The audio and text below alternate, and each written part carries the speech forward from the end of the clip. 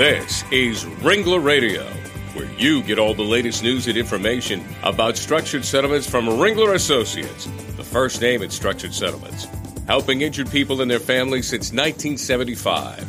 Ringler Radio is made possible in part by Allstate, American General, John Hancock, Liberty Mutual, MetLife, Mutual of Omaha, New York Life, Pacific Life, and Prudential. Now join Ringler Radio host Larry Cohen.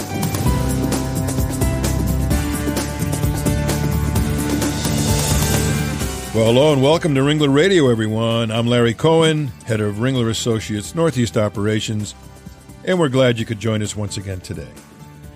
With the recent Supreme Court decision in King versus Burwell regarding the Affordable Care Act, those in our industry are looking to see just how the ACA will impact structured settlements. And now, to many of you out there, the Affordable Care Act is somewhat better known as Obamacare. But today on Ringler Radio, we're going to welcome a guest to walk us through the maze of Obamacare and the ACA, and to talk about what types of cases are impacted by the ACA and what the recent Supreme Court decision means, and the effect it has on Medicare and Medicaid, which are two hot-button topics as well. And joining me today as co-host is my Ringler colleague, Mike Z. Mike began his career in our Newport Beach office and has been the managing associate in the Costa Mesa office of Ringler since 2007. So, Mike, welcome to Ringler Radio. Great to have you back. Hey, Larry. Good morning. Super. Well, joining us today as our special guest is Jordan Bossler. Jordan is a director with the AIG Structured Settlement Department.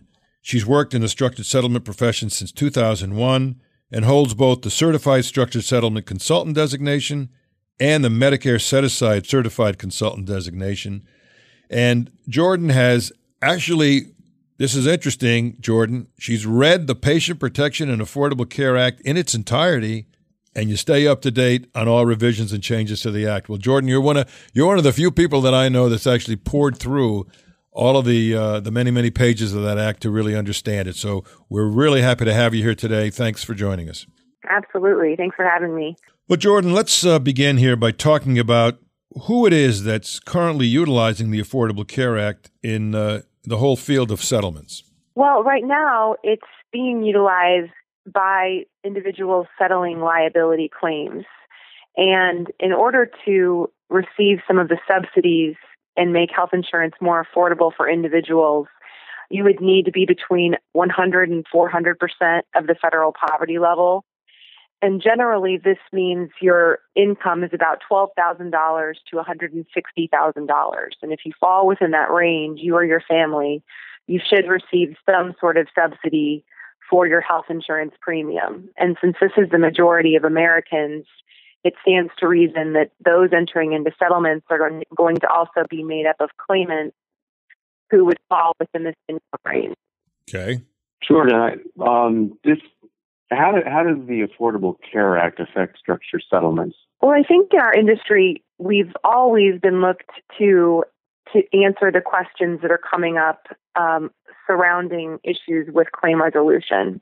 So when Medicare and CMS was first indoctrinating us into their rules and regulations, I think our consultants were looked upon to have to know that information about Medicare or to have the resources to find out that information. And I don't think the ACA is really any different. I think that we're in the same position where we in the industry are expected to know the answers to help the claim settle that involves the ACA or a component of the ACA, or we need to be able to point them in the right direction. It's a great opportunity because it allows us to have another stream of payment that we can structure at present value cost. And when we're talking about future medical premium, that's quite another cost-saving value that we're bringing to the table as an industry. No question. Mike, I know you've done a few cases along the lines of what Jordan is talking about.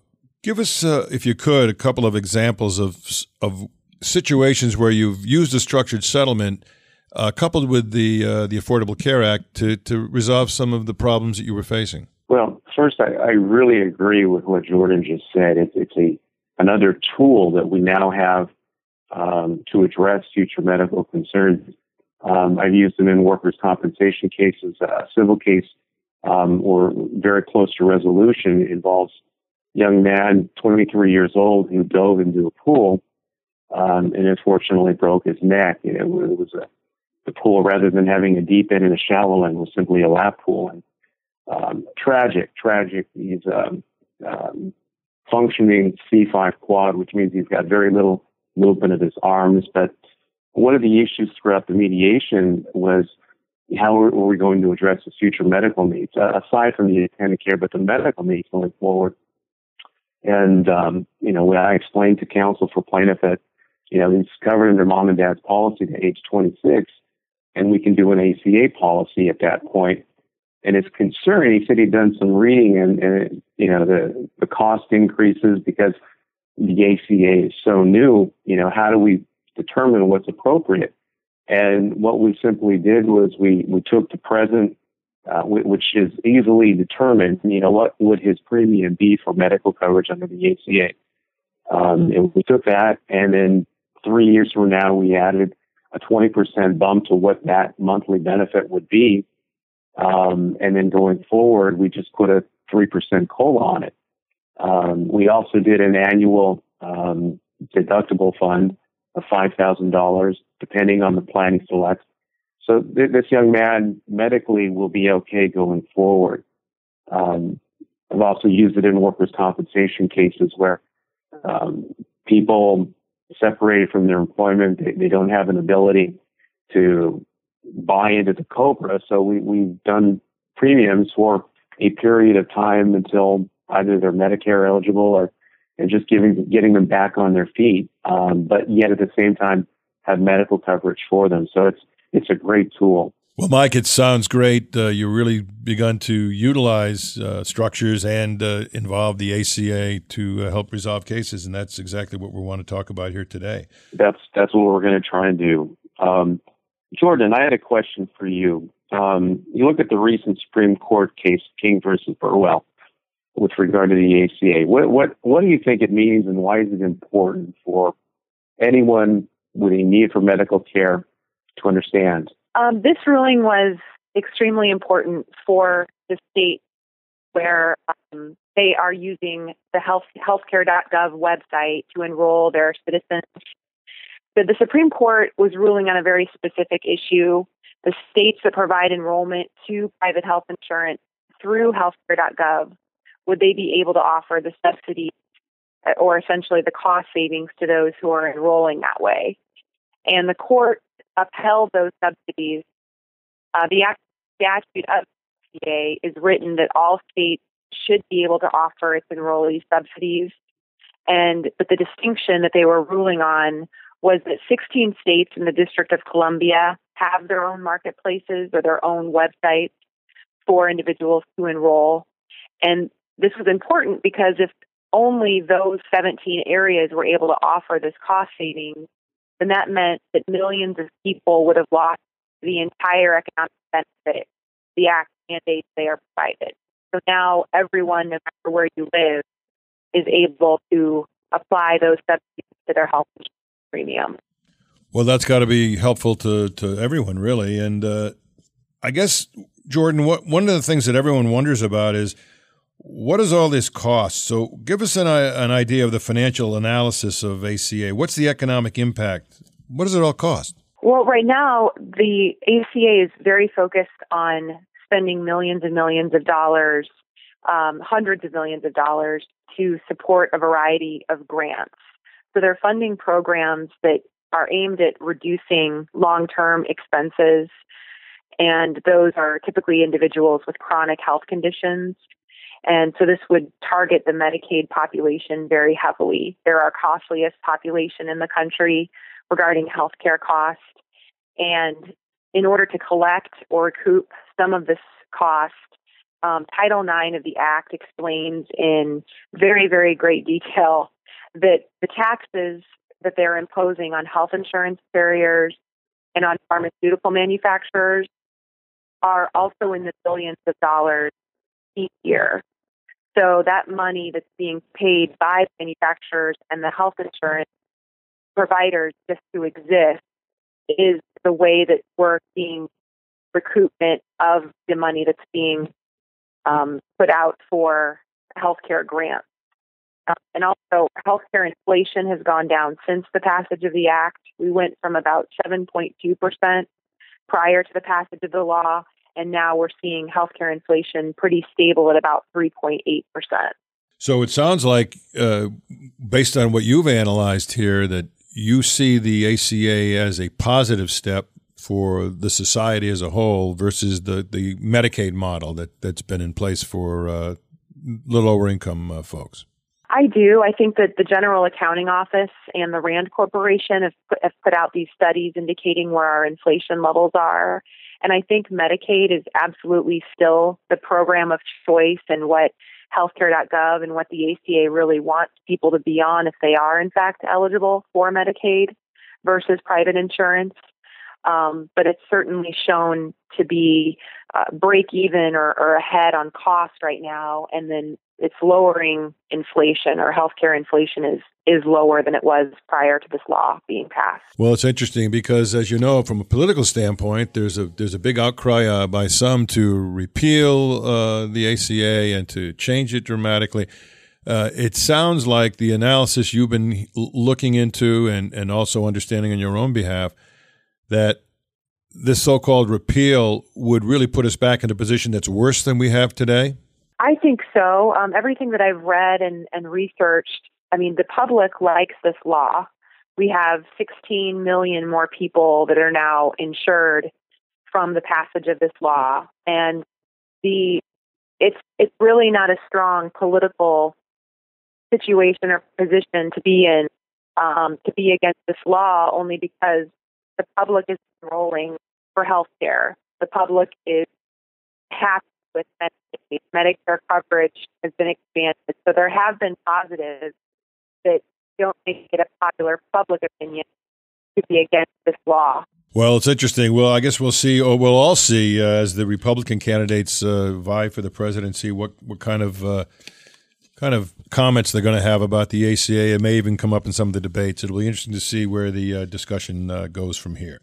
Well, we're going to take a quick break right now, and in just a minute, we'll be right back on Ringler Radio with more about the Affordable Care Act with our special guest, Jordan Bossler.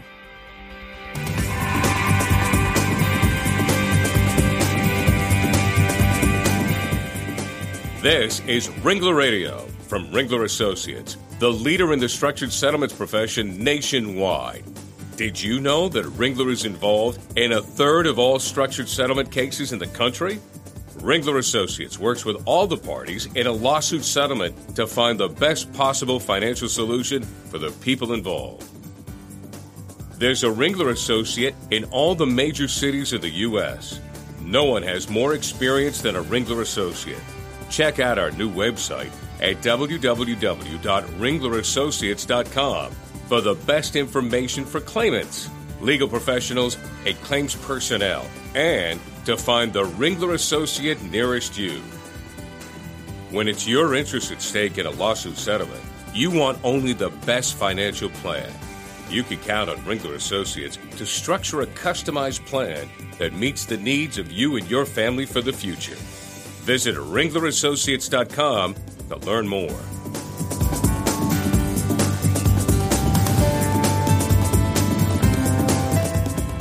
Welcome back to Ringler Radio. Glad you could join us.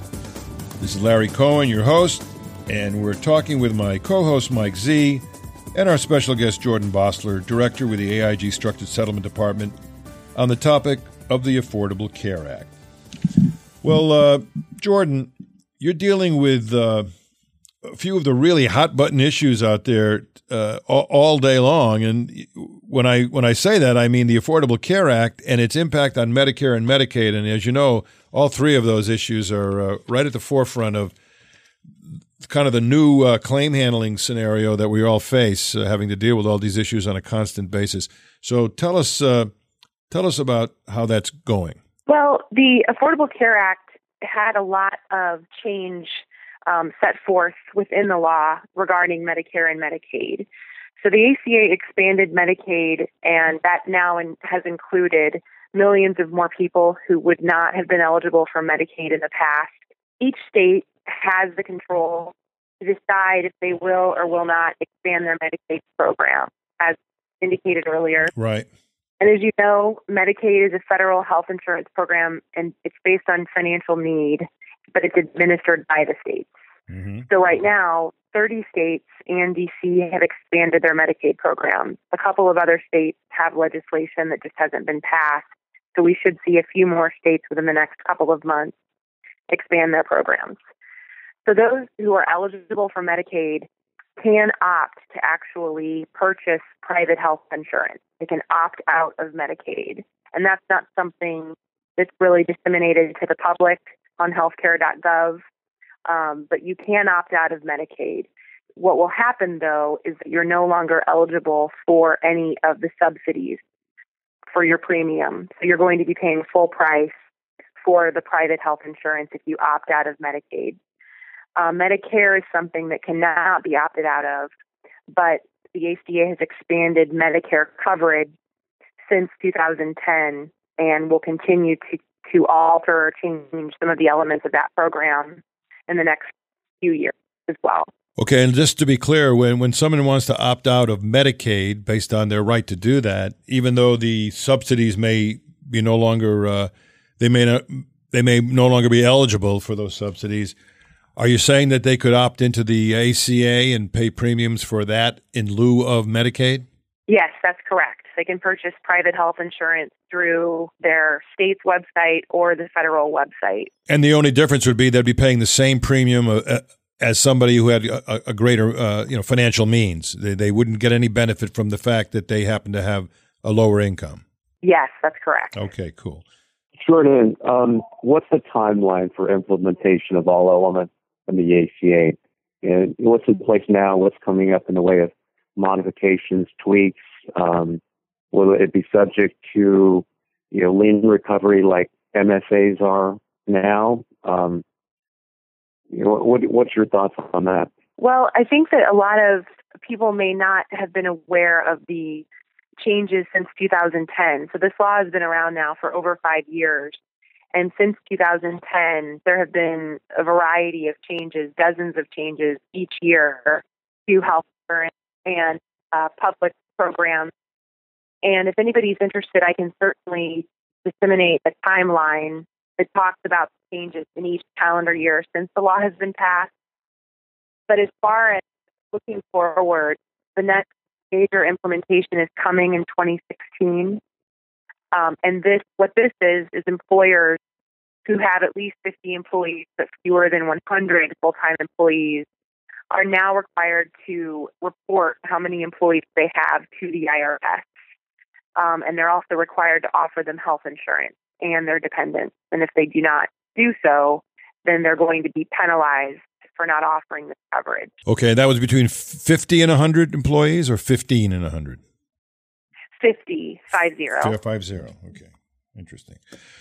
Well, the whole ACA awareness is increasing in the structured settlement world. It's increasing in the world at large, little by little. I know a lot of people haven't really focused on a lot of the details as you have, but that's what's so important about shows like this. Why is it important for structured settlement consultants, especially, to be able to use all those right tools, including the ACA, as they handle these cases and try to resolve these sticky problems? Well, I think that we just, as an industry, I think that we, again, have always been right on the forefront of issues as they change settlement resolution. And this is just another law that's going to impact elements involving liability settlements especially. And so it's just so important to either have that information that your client wants or be able to point your client to the resource to obtain the information. Interesting. Makes sense. Jordan, how is AIG particularly handling the ACA and structures? Well, for quite some time now, they've had a working group, and that's made up of claims professionals and attorneys, and they're focused on settlement strategy as it applies particularly to cases involving the Affordable Care Act. So since the ACA has now been around for 5 years, this group is able to stay abreast of pending and resolved litigation that could affect how they resolve their settlements. So it's just a different type of element that no one is necessarily an expert on at this time, but AIG is building themselves up into being able to deal with particular issues that involve this law. Well, that's interesting, and there's so much to this whole subject that you can't cover it in one show, and I know every one of these elements that you mentioned is almost a show in itself. I know the concept of how it's going to tailor into Medicaid and Medicare, I'm sure is going to be the subject of another show in the near future, and Jordan, we hope you come back. But in the meantime, if someone wanted to get a hold of you, Jordan, and get some of those details if they're looking for more about this subject, how would they reach you? They can email me at jbossler@structuresag.com. AG for American General. Great. And I'm happy to send them anything that is requested. Super. And Mike, if someone wanted to talk to you about how you've begun to use structured settlements and the ACA, how would they do that? I can always be reached on my cell phone, 949-355-4713, or my email is mzea@ringlerassociates.com. That's great. And, of course, all of you out there know that any Ringler associate can be reached by going to our website, ringlerassociates.com. You get a lot of information there also about the Affordable Care Act and, of course, a lot of other subjects that I think you'll find interesting. And the website's been updated. It's terrific. I encourage you to do that. And, of course, you can see and hear all the Ringler Radio shows that are on the website. They're also on ringlerradio.com. and LegalTalkNetwork.com, or you can even go to iTunes where you can download a show and listen at your leisure as you wander around the countryside. So with that, I want to say to you, Jordan, thank you very much. The expertise you display is very important for all of us to tap into, and thanks again for joining us today. Thank you very much, Larry. And Mike, thanks for being a great co-host. Always good to talk to you. You too, Larry. Jordan, thank you so much. You're just rocket science. Scientists smart on this stuff. Terrific. So. Absolutely. I second that. And with all of that, I want to say to all of our listeners out there, hope you learned a little bit about the ACA, and I know you encourage you to learn more, but beyond that, just go out and have a great day. Thanks. Bye-bye. The views expressed by the participants of this program are their own. None of the content should be considered legal advice. As always, consult a lawyer. Thanks for listening to Ringler Radio. With over 1 million listeners, Ringler Associates, the first name in structured settlements. Visit ringlerassociates.com today.